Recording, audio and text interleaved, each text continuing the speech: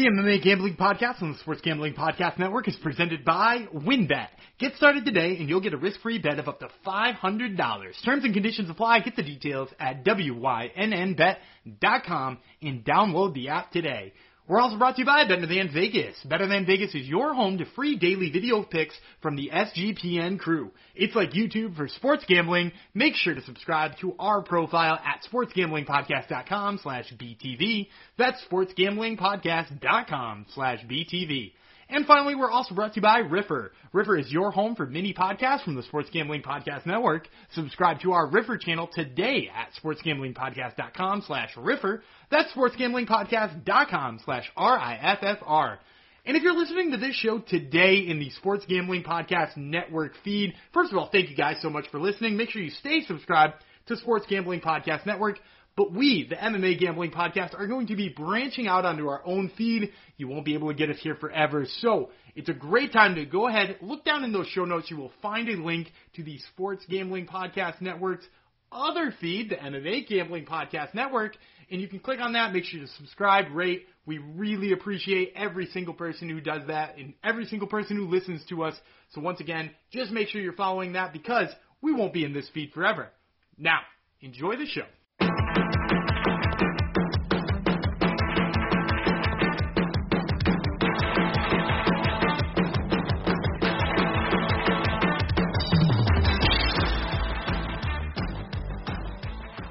Thank you for letting us into your degenerate ear holes. It's the MMA Gambling Podcast on the Sports Gambling Podcast Network, episode 31. And if you are listening to us on the Sports Gambling Podcast Network feed, please stop. Well, I guess you can finish this episode if you like, but then find our feed. There should be links to it in this.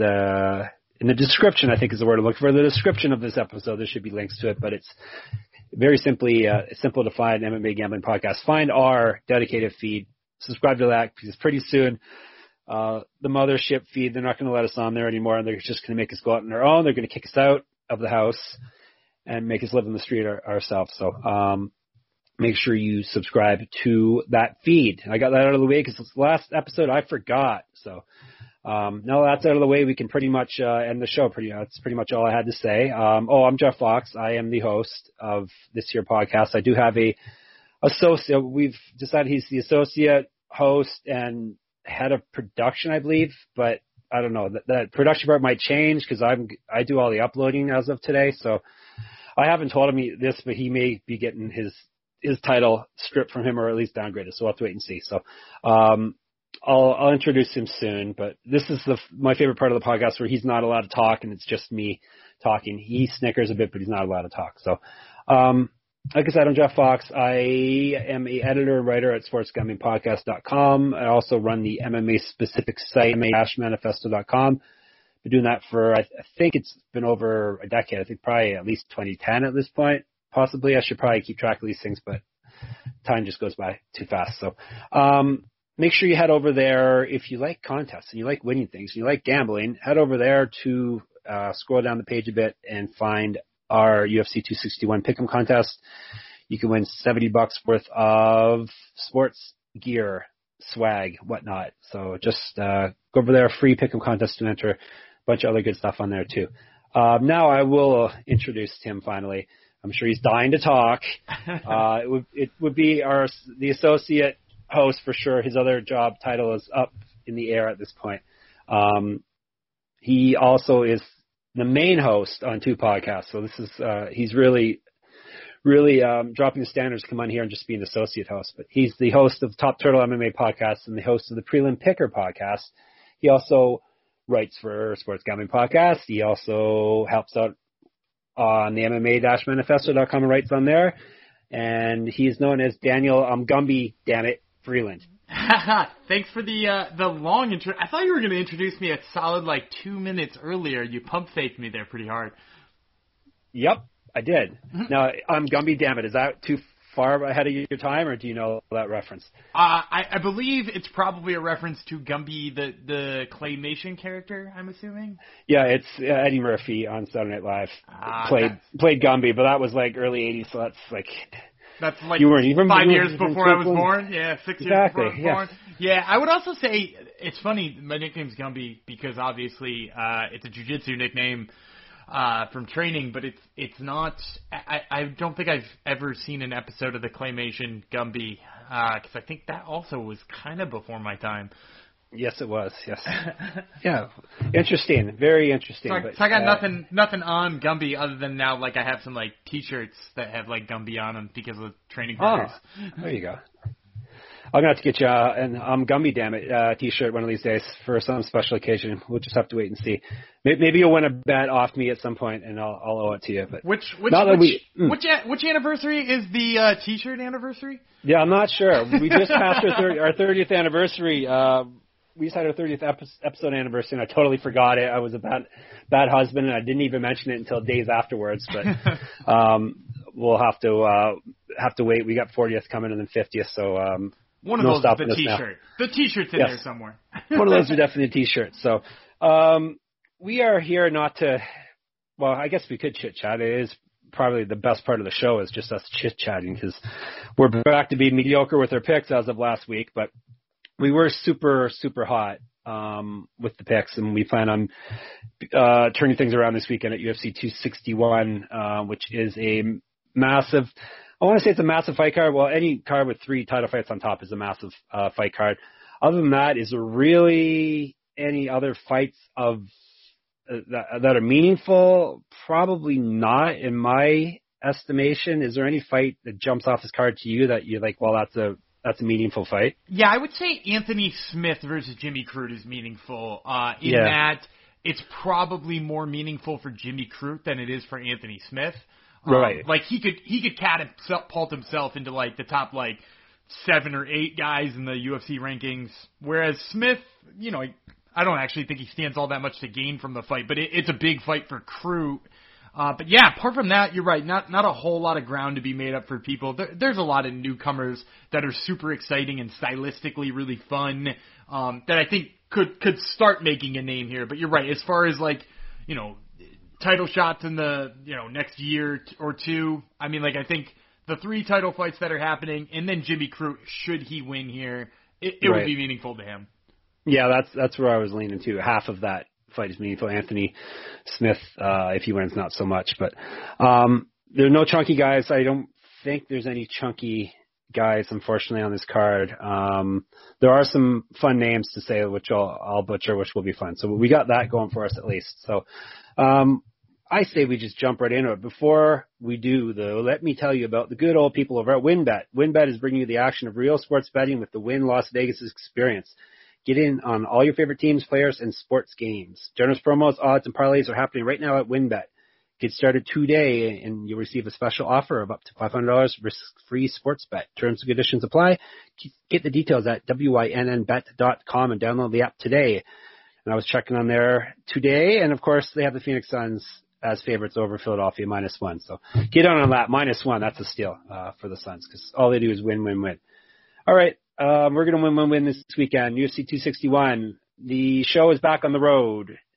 15,000 fans, full capacity at the VyStar Veterans Memorial Arena in Jacksonville, Florida. The UFC will be handing out masks if anybody wants to wear it, but Dana White's says you don't have to wear one if you don't want one because Dana White is the head of the CDC now.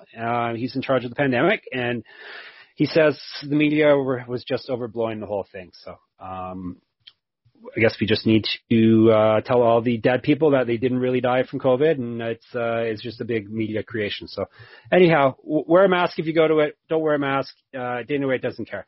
And that's in Jacksonville, Florida, of course. So what could go wrong in Florida? Nothing. So that's Saturday, April 24th.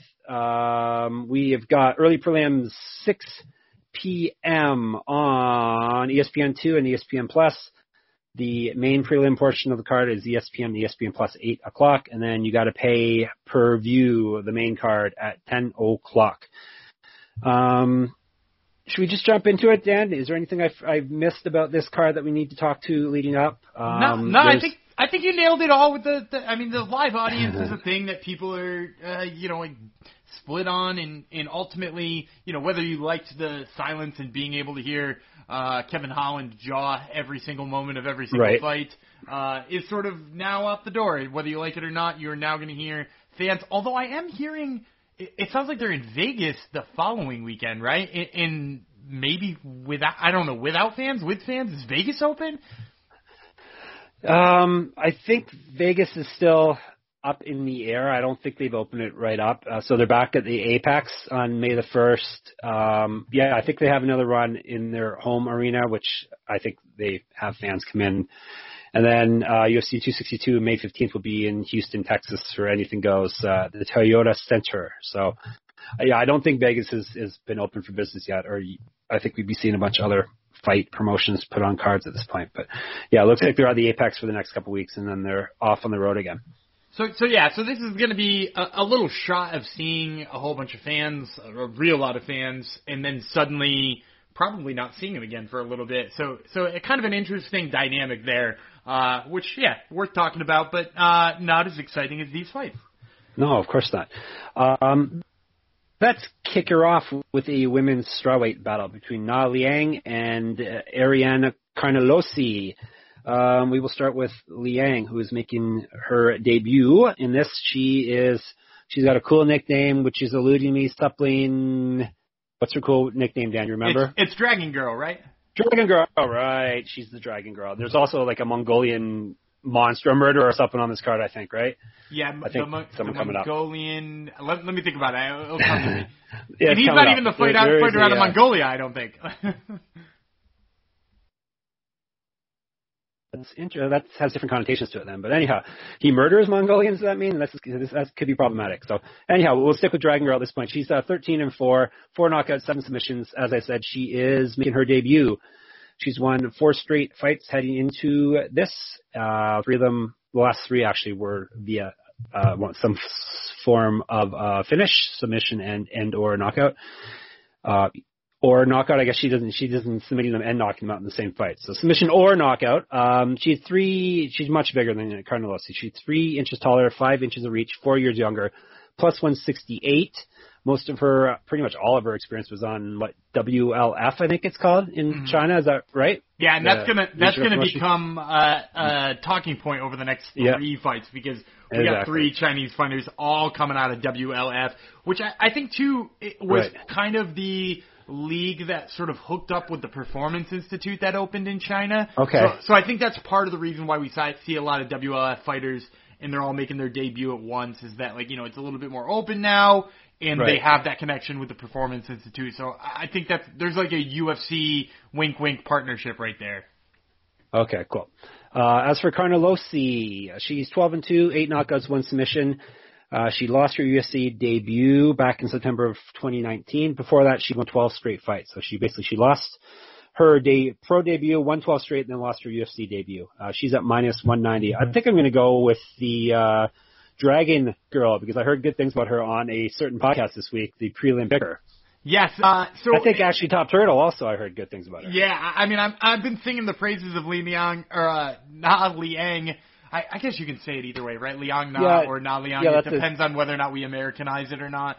So, yeah, that's what I was going to say. I'm just going with whatever the marks put in on Wikipedia. But yeah, I think both's proper. Either you say it the Asian way or you say it the North American way, whatever. Yeah, I'm saying I'm going with Tapology. So Tapology's got Na Liang, so I'll go with Na Liang. But I think we call her Na as a last name, as we call it, Carnelossi. So the thing I like about Na in watching her so far, because she's got a lot of they're highlight clips, so there's only so much you can see.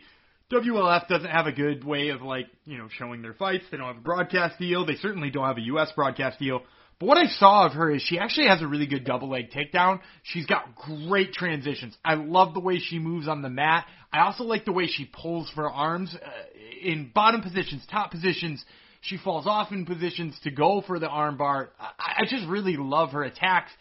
And it's not just an armbar either. It's not like she's a one-trick pony. She's got heel hooks in there. I've seen some, just solid positioning movement where she takes the back and looks for the choke. I think she's really special submission-wise. And you mentioned at the top the difference in size, right? Depending on where you're looking, she's anywhere between 5'5" and 5'8". So I'm not quite sure where Okay. she is, but she's much taller than Carnelossi, even if she's 5'5", right? Carnelossi, 5'2", she's very stocky. Carnelosi's a Muay Thai fighter. She likes to get in on the inside. She wants to get in on the inside and get close enough to Na Liang to work out of the clinch here. And I think ultimately that's bad, right? Like if you have to get closer and are having trouble getting closer to a taller, longer fighter, you make yourself susceptible to takedowns. And with somebody who's so good at submissions here in Na Liang, I just think that favors her. And I think a lot of the reason why the odds are where they are is nobody really knows what to make out of, all three of these fighters we're going to talk out of China. I don't think people know quite what to think of them, but I think Liang is actually probably one of the more underrated ones because, she's super young. She's only 24 years old, but I think her transitions are fun. I think her transitions are interesting. She's had a high level of competition. She's fought two different fighters who've gone on to fight in the UFC, and both Maria Agapova and Lilia Shakarova. I added extra names for me to say that are tough. But yeah, she's fought high levels of competition. The most recent fights, maybe not that high, but she's going out and finishing the people she should. So I like her here to sort of control Carnelossi on the ground and look for that big submission. All right, there you go. We're giving you a plus money pick to start off things. So that's a nice start. If you can get her for what? It was plus 168 when I did the research yesterday. All right, and it seems like it's getting wider too, just for the record. I've noticed, depending on what book you're looking at, she's started at plus 130 and she's up as high as plus 180 in certain books. So, keep an eye on that line. It could get even wider and make you even more money.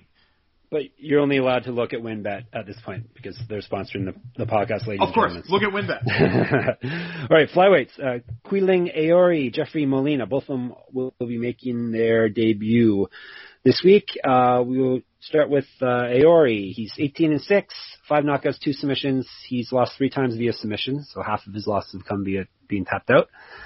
This is his debut. He's won 6 straight fights.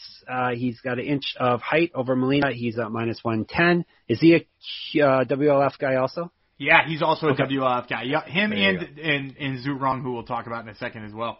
Right. Yep. Okay. Molina, 8-2, 3 knockouts, 4 submissions. So that's pretty wild when you see a flyweight with 7 out of his 8 wins are via finish. You don't see that too often.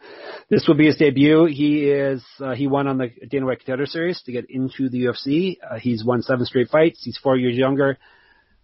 Slight underdog here, minus 105. I'm going to go with a dog again in this one.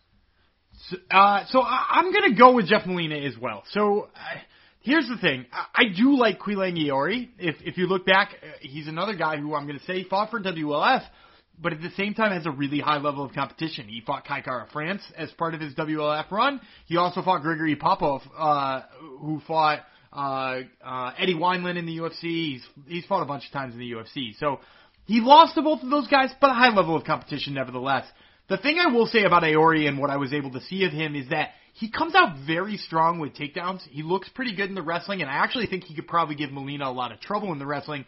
But my big concern about him in this fight is I have some questions about his cardio. In the couple of fights I've gotten to see of his, it doesn't look like he's got a ton of stamina, especially for a flyweight. Like, flyweights are supposed to go in there and be able to give you 15, 20 minutes easy. And it doesn't look like that's the case for Aori. It looks like he gets tired quick. Some of that could be the weight cut might be brutal on him because he is a big dude for the division. It looks like he's got a lot of muscle that he carries around.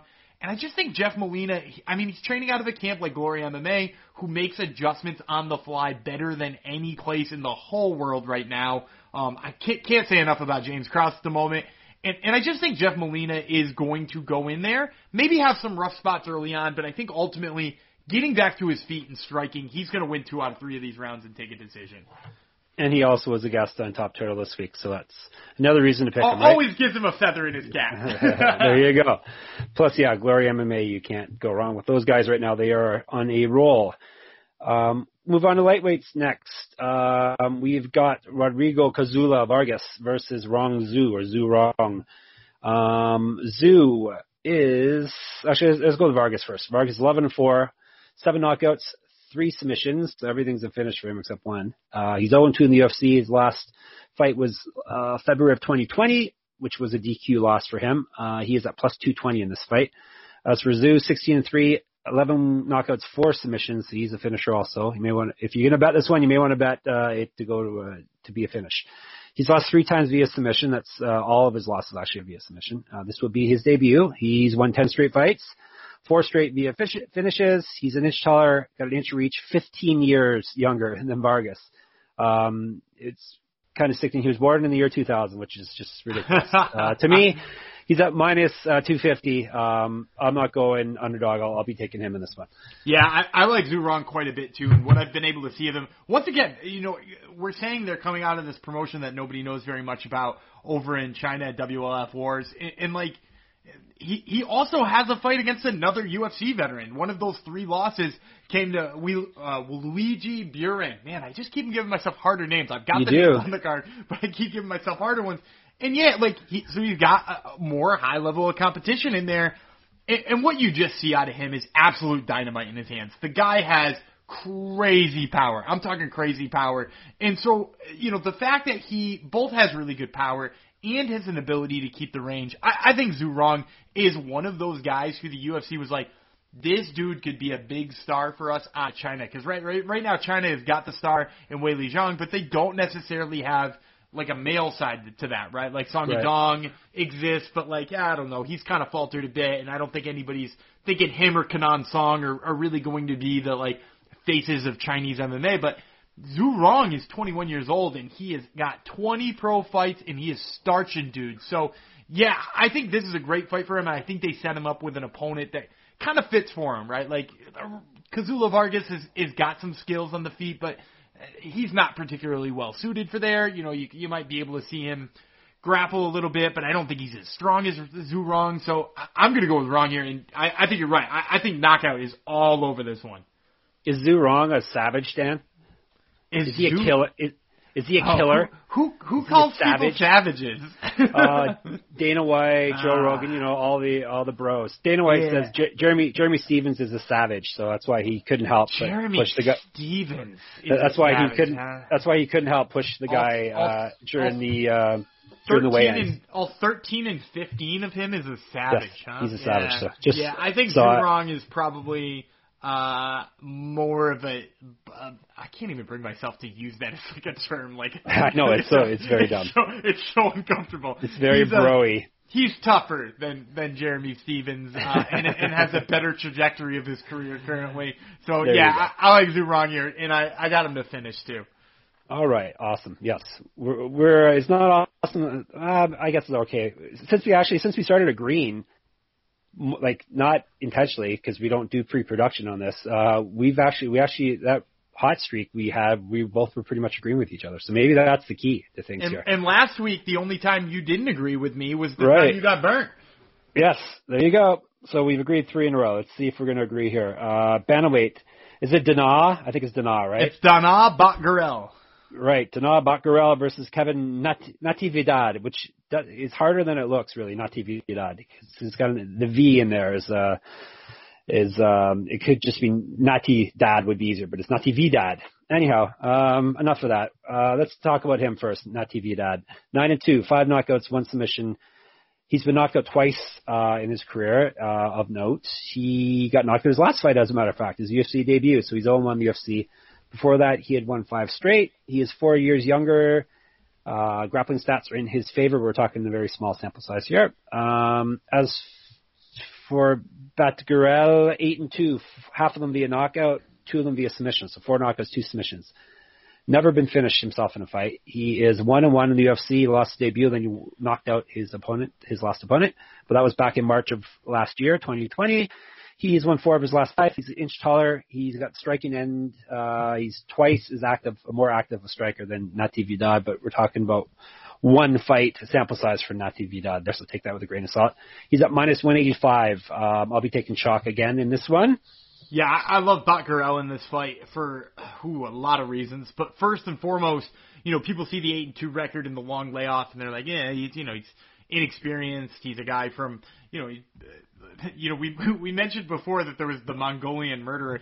This guy's from Mongolia though. Batgarel is from Mongolia. Aori, I guess, is from a city in China called Inner Mongolia, China, which I don't know how that works. I'm very much not up on the political spectrum of what's going on in China, so I'm not going to comment on that. But this guy's actually from Mongolia. Do the research, bro. Yeah, you should do the research like Rose. Do the research, bro. We're not gonna touch that either. So with that being said, he looks like he's inexperienced because he's coming from a country that we don't think of typically when we think of MMA, and in addition to that, has only 10 professional fights, but he also has a wealth of kickboxing experience and Muay Thai experience. The guy is a beast on the feet, and after watching him get grounded in his debut, I was one of the people writing him off as saying he's probably not UFC worthy, right? Haile Alatong took him down, held him down, and sort of won kind of a boring decision in that one. He comes out against Guido Canetti and looks like an absolute beast on the feet, and he just so happens to be getting a guy here in Kevin Natividad who's going to oblige him in the striking, and I think it's a massive mistake because Batgarel, I think, is way more polished on the feet, way more slick, and has got more knockout power. I think it's him all day here. He's a beast, but is he a killer? I think he's a savage. Oh, my God, he's a savage. He's been upgraded to a savage. All right, so that's just the early prelims, and we have agreed on everything. I think we're going to have some we're going to differ from each other coming up. But before then, actually, I think we have a new sponsor. Actually, can you play the new sponsor sound effect, please, Dan? Insert the sound effect here. Editing crew. I know. I was looking for some kind of horn. You want the air horns? I'll punch in the air horns in when we go to post production. All right. Actually, you shouldn't listen to that. I don't think you're old enough to listen to the sponsor, Dan, so maybe you can plug yours while I tell you all about Roman. Look, no one's perfect except for Gumby and me, of course. Even the best baseball players strike out with bases loaded. The best golfers sometimes three-putt with the tournament on the line. So if you feel like you come up short in the bedroom times, it's perfectly okay. So if it's blah, blah, blah, but is what word I'm looking for. It's not even close to so. But if it's bothering you, there are options. Go to GetRoman.com/SGP now. With Roman, you can get free online evaluation and ongoing care for ED, all from the comfort and privacy of your home. A U.S. licensed healthcare professional will work with you to find the best treatment plan. If medication is appropriate, it ships to you free with 2-day shipping. Whole process is straightforward and discreet. Getting started is simple. Just go to GetRoman.com/SGP and complete an online visit. Take care of your ED without leaving home. Complete an online visit today to connect with the doctor and take care of it. Call to action would be go to GetRoman.com/SGP now to get $15 off your first month.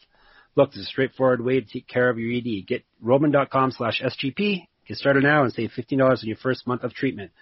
Now I'm going to have a lot of things to explain to Dan after this podcast goes off the air about life and stuff, but I'm not looking forward to that. But all right, let's move on with the prelims, the regular prelims on ESPN starting 8 o'clock. Don't you dare miss it. Featherweights, Patrick Sabatini, you can call him Pat if you like, versus Tristan Connolly, friend of Top Turtle. He was also on this week. And he's also a Canadian, BC, I believe. Yeah, he trains out of Vancouver, but he's originally from like a smaller town in British Columbia. But you don't know anything about Canadian politics or geography either, right? I know that Vancouver is over near like Washington State in the U.S. It is. Because I think when I was much younger, I wanted to see a Vancouver Grizzlies game. I thought their uniforms were sweet, so and this will date me a little bit. I map quested how long that would take me to get to by car because I assumed Canada just above the border in Massachusetts. Because if I want to go see a Toronto Raptors game, it's like 6 hours. It's a haul, but I'm a stupid kid at that age, and it was like it's going to take you 36 hours to drive there.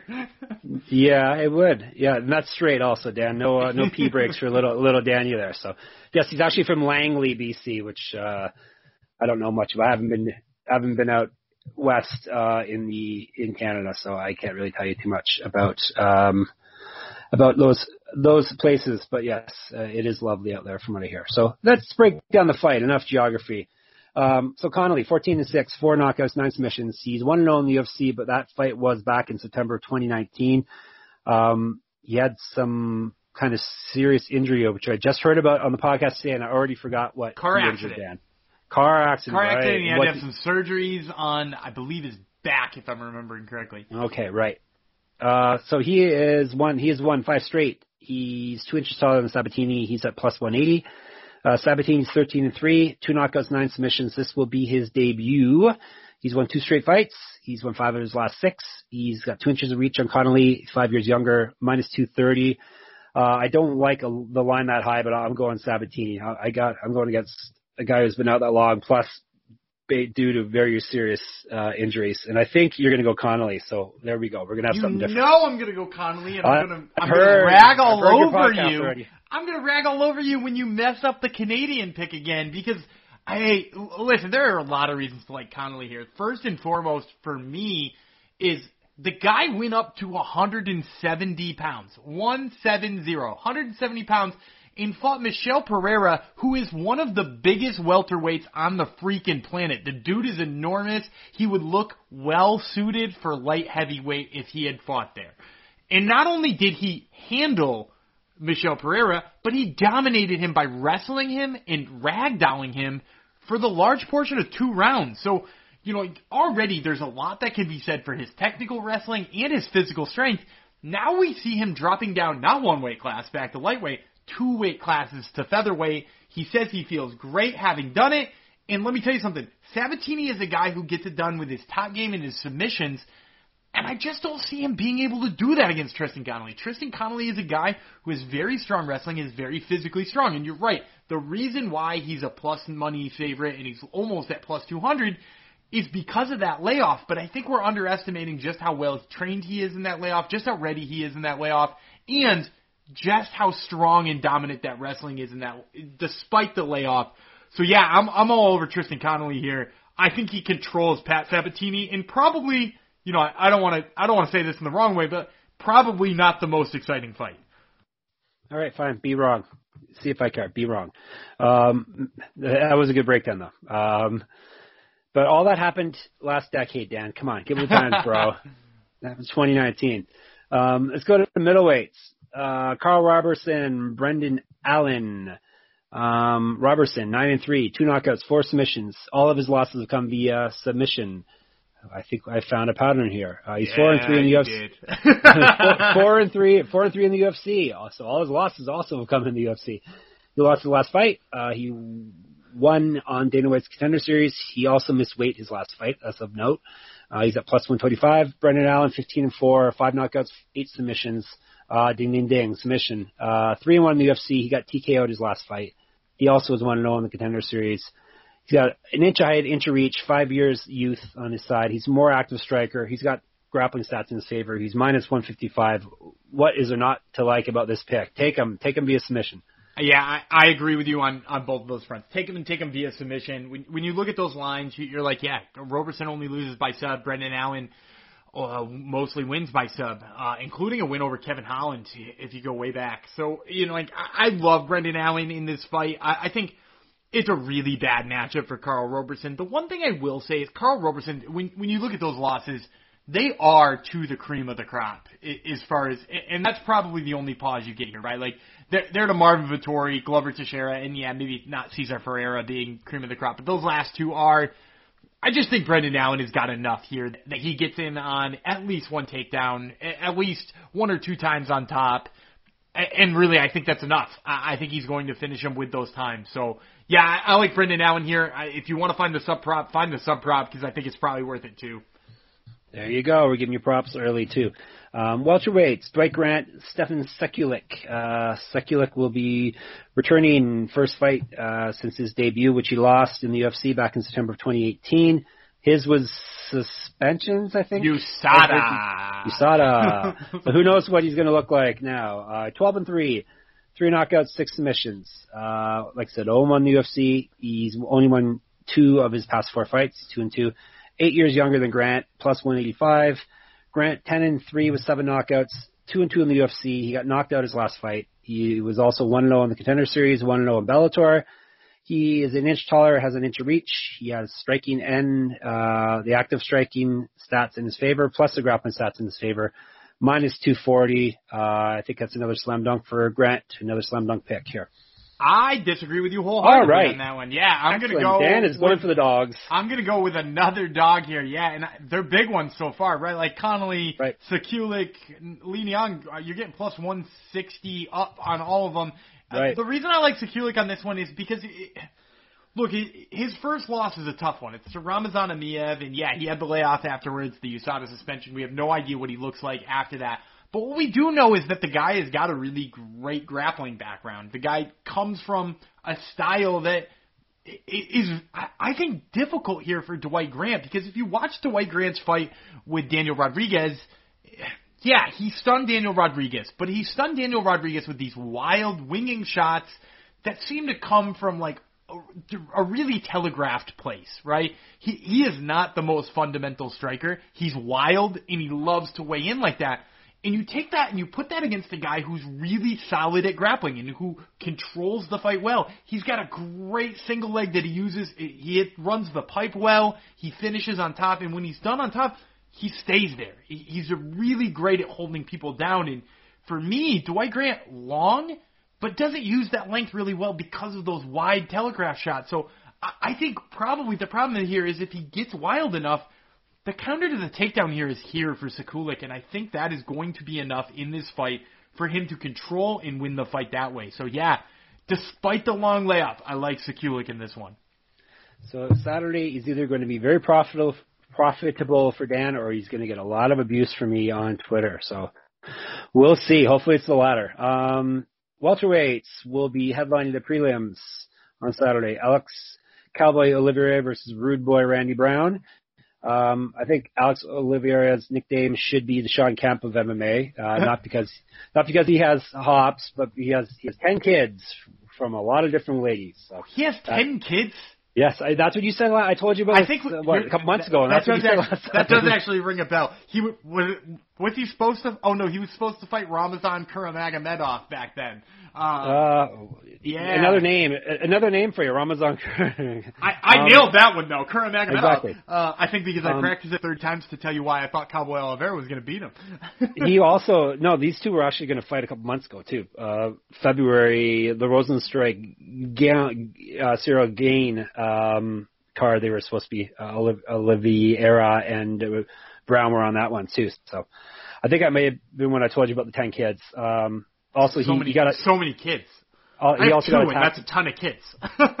he also got attacked by hand grenades on New Year's Eve a few years ago. Oh, you did share this with me. Yeah, he's got quite a back. You should have him on your podcast. That would be money. Yeah. Just tell me about hand grenades and 10 kids. All your kids. Exactly. So obviously something didn't get blown off. Unless all his kids are older.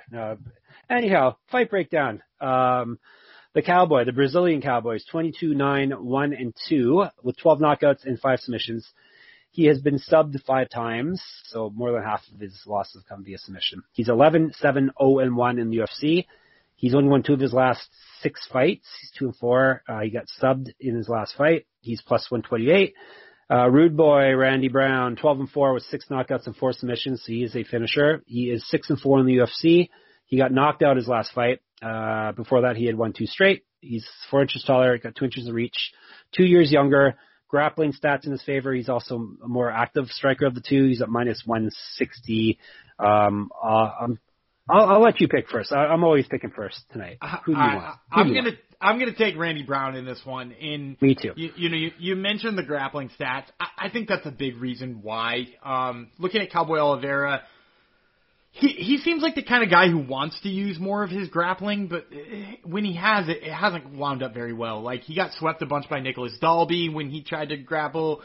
He got counter-wrestled by Max Griffin, and Max Griffin wound up on top. He got submitted by Shavkat Rakhmonov, which ultimately I don't think is that bad of a loss, because I'm actually very high on Shavkat Rakhmonov. Another wild name that I just threw in there that I know how to say.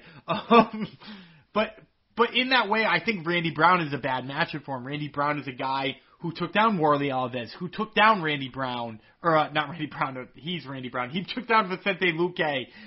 He took down Mickey Gall and Nico Price, and like the guy's got pretty good offensive wrestling. And ultimately, I think both guys make kind of stupid choices in a lot of situations, right? Like, that's how Randy Brown got knocked out by Vicente Luque. I mean, to an extent, that's how he got knocked out by Nico Price, right? Like, he just put his head in a weird spot and got hammer-fisted until he was out.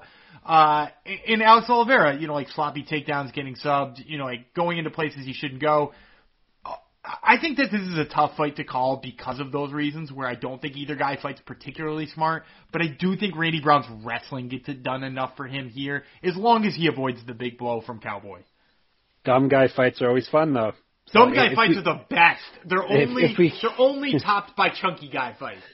Chunky dumb guy fights would be the best then, but yes, I saw we do have a chunky guy main event just announced. The chunky guy and a thick guy in Rosenstrike and Augusto Sakai was just announced. Augusto Sakai is the best kind of chunky guy. Exactly. So we can't wait, but let's stay on the path here. UFC 261. That's what we're talking about. No chunky guys, just according to Rose Namajunas, a bunch of red menaces that need to be beaten. So, all right, we're going to go to the main card, but first, I like to do that ad-free for you lovely listeners. So let's tell you about our last two sponsors quickly first. One of them would be BetterThan.Vegas. BetterThan.Vegas is like YouTube, but for what hashtag the Gens only care about, which is sports betting. We're giving out free daily video picks over on our Better Than Vegas profile page. Better Than Vegas is always running a ton of free contests as well. They got a bunch of free picks and handicaptors to check out. So make sure you subscribe to our profile so you don't miss a pick. SportsGamblingPodcast.com/BTV. That's SportsGamblingPodcast.com/BTV. I will have a video up there every week. There's UFC. I have a video up there early on Saturday, early morning, noon-ish time on the East Coast. And you can check out Top Turtle too while you're there. Dan usually has some winning picks there as well, or he tries to make them winning at least, as we all do. One last sponsor, Riffer. The Sports Gambling Pocket is now on Riffer. Riffer is your home to mini episodes and free picks from the SGPN crew. If you don't have time to listen to an entire episode, Riffer is the perfect quick fix. Make sure to subscribe to the SGPN page by going to sportsgamblingpodcast.com/Riffer. That's sportsgamblingpodcast.com/Riffer. But always find the time to listen to our whole podcast because you never know what gem of wisdom or dad joke may pop up at any point in the podcast. So, all right, main card, pay-per-view, 10 p.m. Eastern. Light heavyweights, Anthony Lionheart Smith versus Jimmy Crute. I think Jimmy Crute probably has a nickname too. What's his nickname? The Brute, of course. Jimmy the Brute. All right, let's tell you about Lionheart first. Anthony Smith, 34-16. So this will be fight 51 for him as a bro. 18 knockouts, 13 submissions. He's been knocked out himself 9 times. That's something of note. 9-6 in the UFC. He won his last fight after I had him written off. He beat Devin Clark via submission. I think did we both have that one wrong? I definitely picked Devin Clark. Both because I liked him stylistically and he was a guest that week. See, Dan just admitted it right there, folks. He is biased. So Smith, that was his only win of his past 3 fights. So he's 1-2. He's won 2 of his past 5. Before the UFC, he was 2-0 in Bellator. He was also 2-2 in Strikeforce. He's definitely the epitome of a journeyman, but he got himself into a title shot, and he got himself into the upper echelon of the UFC. So kudos to him for that. He's 2 inches taller. He's got 2 inches reach, plus 160. As for the Crute, 12-1, 5 knockouts, 4 submissions. He's 4-1 in the UFC. He won on Dana White Contender Series also. He's won 2 straight fights, both via finish. He's 8 years younger. He's got striking stats and the active striking stats in his favor, grappling in his favor, minus 200, and he's also got me in his corner. I will be picking him.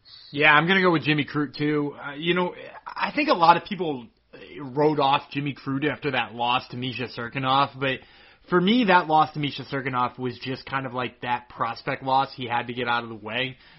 He learned a little bit about like who you can grapple with and who you can't grapple with and what positions you can give up against certain guys, right? Like against Misha Cirkunov, you can't give up those like really good positions because Cirkunov capitalizes on him, and it doesn't take long. He's a guy who has a submission win over Paul Craig. He has a knockout win over Sam Alvey. And not that Sam Alvey's winning all the time, but not a lot of people knocking him silly. He crushed Bukauskas. He beat the hell out of Michael Oleksiejczuk. I just could not be higher on a guy than I am on Jimmy Crute. And I think ultimately, too, the fact that he is so good in the grappling department just makes this a really tough fight for Anthony Smith, who, has kind of made his living off of, when he first came up for that title shot, it was through blitzing guys and using his hands, but the only real place we've seen him be successful lately is his offensive grappling, right? Like he offensively grappled against Devin Clark and won there. Obviously it didn't work that way against Glover Teixeira, but Glover Teixeira is fighting for the title. So I just see like a very similar path to victory here for Jimmy Crute as Glover Teixeira took. The blueprint's there. I think he's going to maybe not punch the teeth out of Anthony Smith's mouth, but I think we're going to see something pretty similar. There you go. All right. Middleweights. This is actually a rematch. They fought 11 years ago in Ring of Combat. Chris Weidman won via TKO. It would be Uriah Hall and Chris Weidman. Chris Weidman, the former middleweight champion. And I heard today he plans on winning the belt again, everybody. That's not happening. He's going to. He's going to. So let's break down him first. He's the favorite in this one too, Dan. So here we go. He's 15-5, 6 knockouts, 4 submissions. He's been knocked out 5 times. 5 of those knockouts have been in his last 7 fights. So all of his losses have come in the past 7 fights, and they all have come via knockout. So if that's not a red flag, I don't know what is. 11-5 in the UFC. When he was middleweight champ, he successfully defended the title 3 times. He's switched taller than Hall. He's got grappling stats in his favor. He's at minus 120 for some reason. I'm tipping my hand here. Hall, who is a head case, but I think I may pick him regardless. 16-9, 12 knockouts, 1 submission. He's also been knocked out himself 4 times. One of those times by Weidman. 9-7 in the UFC. He was 1-0 in Bellator before that. He was 4-0 in the Tough Ultimate Fighter House. He's won 3 straight fights. He's got an inch of reach, striking in, active striking stats in his favor, minus 105. Like I said, he doesn't always have the mental game for this. I don't think he really has the mental makeup for the sport. Doesn't really have the killer instinct, but I think he's going to starch Weidman here, take him via knockout and get even better than 105, minus 105.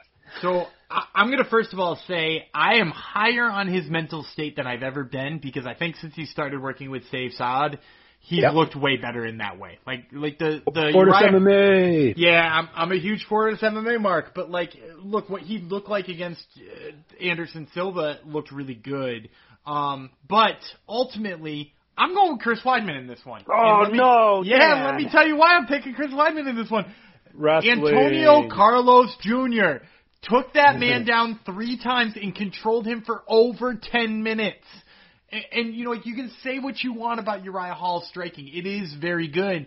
But, he has a large deficit when it comes to grappling. And it's not just a deficit when it comes to grappling, but it's a deficit when it comes to getting up against grappling, too. You know what I mean?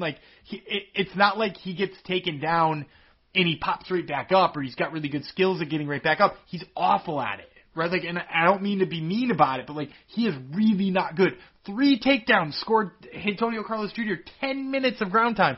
Somehow Uriah Hall wins that fight, but being on the ground and on his back for 10 minutes. But ultimately, I can't imagine that the Chris Weidman who just went out there and did that to Omari Akhmedov, who is a good wrestler in his own right, can't do it to Uriah Hall. You know what I mean?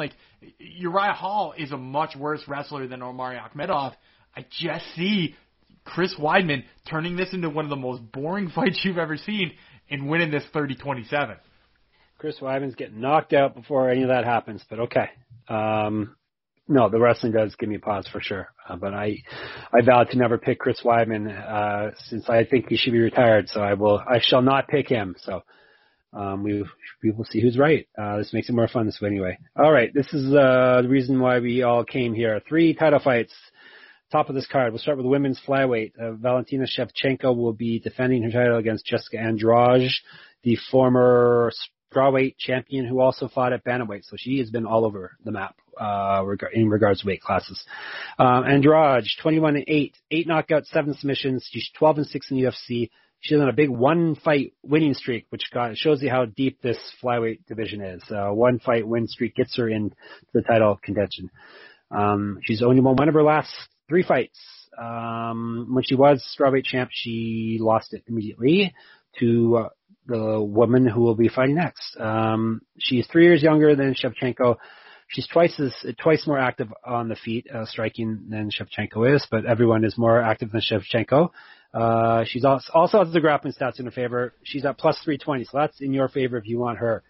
Shevchenko, who is 20-3, 6 knockouts, 7 submissions, 9-2 in the UFC, but both of those losses have come to Amanda Nunes, and one of the last one was a split decision. So she's come closer than anyone recently in beating her. She's already defended this title 4 times.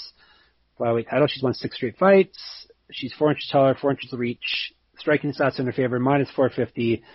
I'll be taking the champ in this one. So I will say this. The number.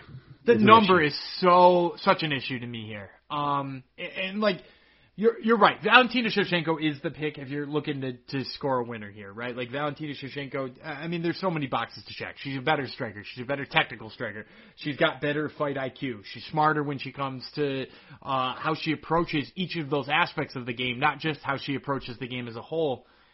But I think if I had, and this is how we're making these picks, I think if I have $100 and I'm going to put it on this fight, winning $28 or whatever I'm going to win on Valentina Shevchenko's number is not enough to tempt me from the 400 I would walk away with should Jessica Andrade come out on top. So I think from just the structure we're playing in this podcast, if you have $100, who are you putting it on?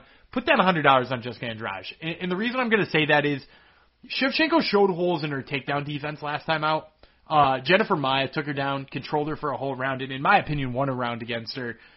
I like to think Andrade can do that 2.5 or 3 times. Not to mention she's got the knockout power to put her out too. So, I'll take both of those at plus 325. I think it's worth a play. Like whether or not if you're a high volume bettor, for the love of God, don't play Jessica Andrade for a big number. But if you're like just looking to sprinkle a little bit in and hit something big, and especially if you've got $100 that you're putting on this fight, Jessica Andrade is a way better play. So Andrade is your pick. I'm going to take Andrade. Yep, I'm going to go out on a limb, even if it hurts my overall number. I got a feeling it's going to help the bankroll number. All right, this is the week that I pull back ahead of Dan. I can just feel it. I can just feel it. Women's strawweight, Zhang Weili or Weili Zhang versus Rose Namajunas. Both of them strawweight champs at one point in time. We'll go with Joe McCarthy's favorite fighter, Rose Namajunas first. 9-4 with 1 knockout, 5 submissions. She's 7-3 in the UFC. She won her last fight after losing her title. She's won 4 of her last 5. When she was champ, she successfully defended it 1 time against Joanna Champion. Before all this, she was 3-0 on The Ultimate Fighter, and she was 2-1 in Invicta. She's an inch taller than the champ, 2 inches of reach, 3 years younger, grappling stats in her favor, plus 165, and she's here to save us from this Chinese threat. Zhang, 21-1, 10 knockouts, 7 submissions, never been finished in a fight, 5-0 in the UFC. She's already successfully defended her title against Joanna Champion, the Holly Holm of the division, who just keeps getting title shots, regardless of whether she. She's asking for another one too. She is, and she'll probably get it. She will probably get it. So Zhang has won 21 straight fights. So she lost her debut, and she has not looked back since then. Hasn't fought since March of last year. She's the more active striker of the two. Minus 192 is the wacky number. I don't know why it's 192, but it is.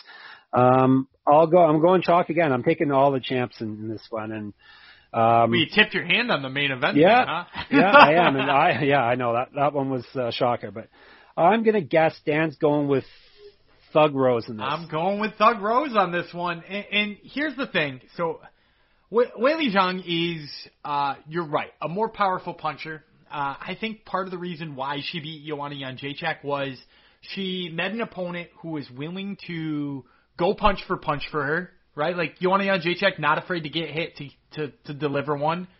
But ultimately, Weili Zhang hits harder. It kind of felt a lot like Dustin Poirier beating Max Holloway. They were willing to trade. Dustin Poirier hits way harder than Max Holloway. The damage was more clear. The effects of the strikes was more clear. And that's really why Weili Zhang beat Joanna Jędrzejczyk. And I just think she's running into a tough stylistic matchup here in Rose. Because Rose, the thing about her is she won't take one to get one. That's part of why she beat Joanna Jędrzejczyk all those times. And I say all those times. Both of those times. So, like, she does a really good job of controlling distance. Her teep kicks are really good. And should this get in a clinch, I actually really love her submission game. I actually think, we haven't seen much of Weili Zhang on the ground. We don't know what she looks like. But I do know that Rose Namajunas is a wizard when it comes to the submission game. And I know that I'm going to draw on a really old fight at this point. I know that this is a very old fight to be drawing, resources and data from, but if you look back to Weili Zhang's fight with Danielle Taylor no longer with the UFC, but I actually think she's far better than people give her credit for. She took a round off of her based on that same kind of style where she gets in and out. And Danielle Taylor is both like 10 inches shorter than Rose Namajunas and far worse at dealing with distance than Rose Namajunas. But she brought that same style and it gave Weili trouble. Could Weili be different right now? For sure. But I think Rose Namajunas is a master of distance, is really good at building up the power in those strikes. Like the not power from a single shot, but power from multiple shots. And I just think she does enough damage here to Weili Zhang early on and stays safe later on that she wins this in a decision.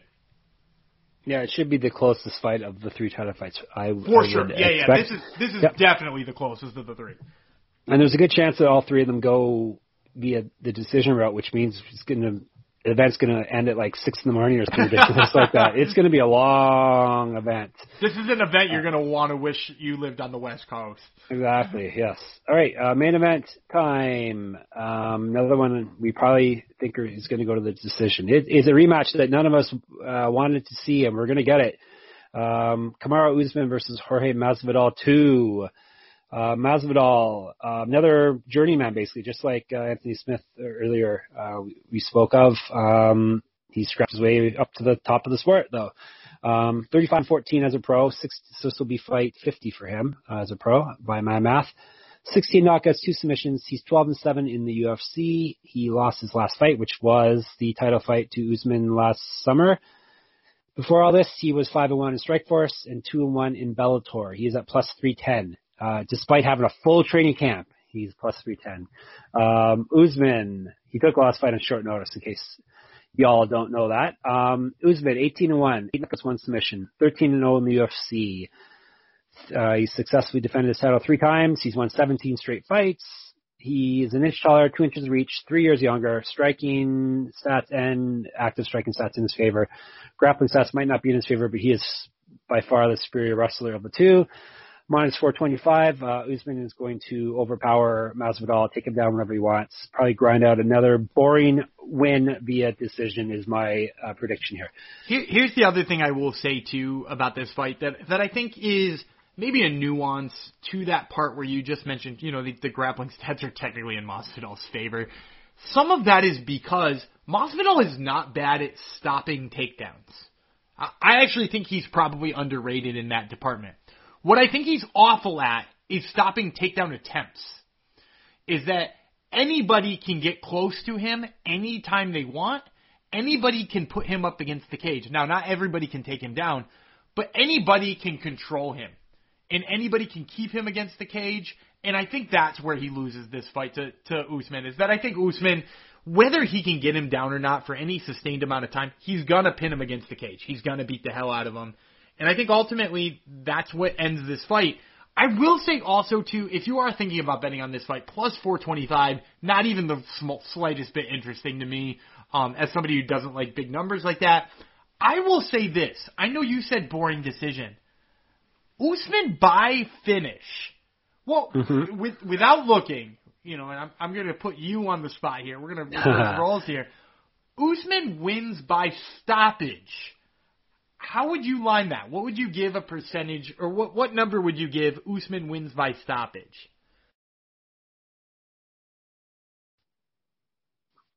Probably going to be plus money. Well, is it going to be plus money though? He's minus 425. I wanted to say like plus 300, but it's going to be a lot closer to even money. It's probably right around plus 300. You nailed it. Really? Yeah, well, go with your right. gut. Yeah, it's right around plus 300 right now. And so for it to be that's wildly up there, that's a great prop. Because, it's not like, Usman has kind of got this moniker as not being a guy who can finish people. The dude's one of the only people ever to finish Colby Covington. The guy's been finished twice and only once ever with strikes, right? He went out there and finished Gilbert Burns, which isn't an easy thing to do. He's gotten this moniker as somebody who doesn't finish. He has the ability to finish, and he has the ability to finish fairly well, I would say. And it's also not like Jorge Masvidal is going to be in a bunch of very nice spots here. And it's also Not Jorge Masvidal has never been controlled on the ground and beaten up. And yes, he is a hard guy to finish, but hey, at almost plus 300 at this point in time, I definitely think it's worth a dabble. And, you know, if you're looking for the straight-up winner here, it's Usman, and it's not even close. Right. Yeah, Usman's won 2 of his last 3 via TKO, so that is something to note for sure. But Masvidal has only been stopped 3 times in this will be fight 50 coming up. So he is very, like Dan said, very hard to finish. So that is a prop bet, though, worth thinking about. We also mentioned Brendan Allen via submission was a decent prop. I liked one of them going to. I like Shevchenko and Andrade probably going to decision. Do you have any others? Allen by sub, by the way, right now, yeah. You can get him right around plus 190, which nice. To me is absurd. So yeah, I like that one. I also like it, you know, if you're looking to get a little crazy because she's already an underdog, Na Liang by submission is kind of a fun result because she's already, like I said, a plus 180 or 170, depending on what book you're getting her at. By submission, she's plus 445, and she's coming off of 2 straight armbar finishes. Carnelossi, a Muay Thai fighter. I actually kind of think that one's sort of fun. There you go. Now it is time for our locks. Now, I got the weight of the world off my shoulders now because I actually lost on my lock last week for the first time. So I feel I can pick easy now. I have first pick this week, I think. Is that right? I believe you have first pick, yeah. All right. Brendan Allen is the lock, minus 155. Dan just talked about him. If you want him via submission, even better. But yeah, he's my lock against Carl Roberson. I think that's an easy one. That was going to be my first pick, so I'll go with my second pick, which is Jimmy Crute over Anthony Smith. You know, you're getting him right around negative 200. I think, you know, he's just going to control this fight. I think he's going to control it quite well, and he's gotten that prospect loss out of the way. I think he rolls easy here. There we go. Anything we didn't cover, you think, from this event, Dan? Do you think we nailed it? I think we nailed it, yeah. I think the whole dynamic of this fight card being live is going to be an interesting one. But, yeah, I think ultimately the title fights offer a weird level of intrigue on a card that doesn't have a whole lot of, like you said, meaningful fights as far as title pictures go.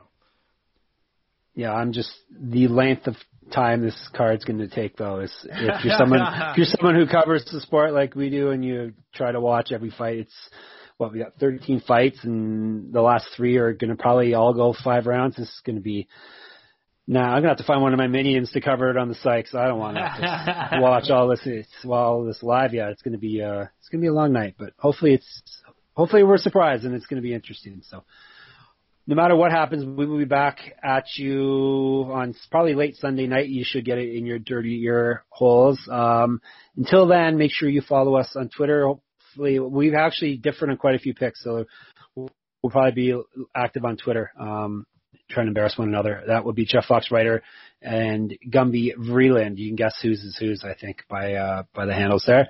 And make sure you read all our stuff. I will have my UFC columns on Sports Gambling Podcast coming out on Thursday and Friday.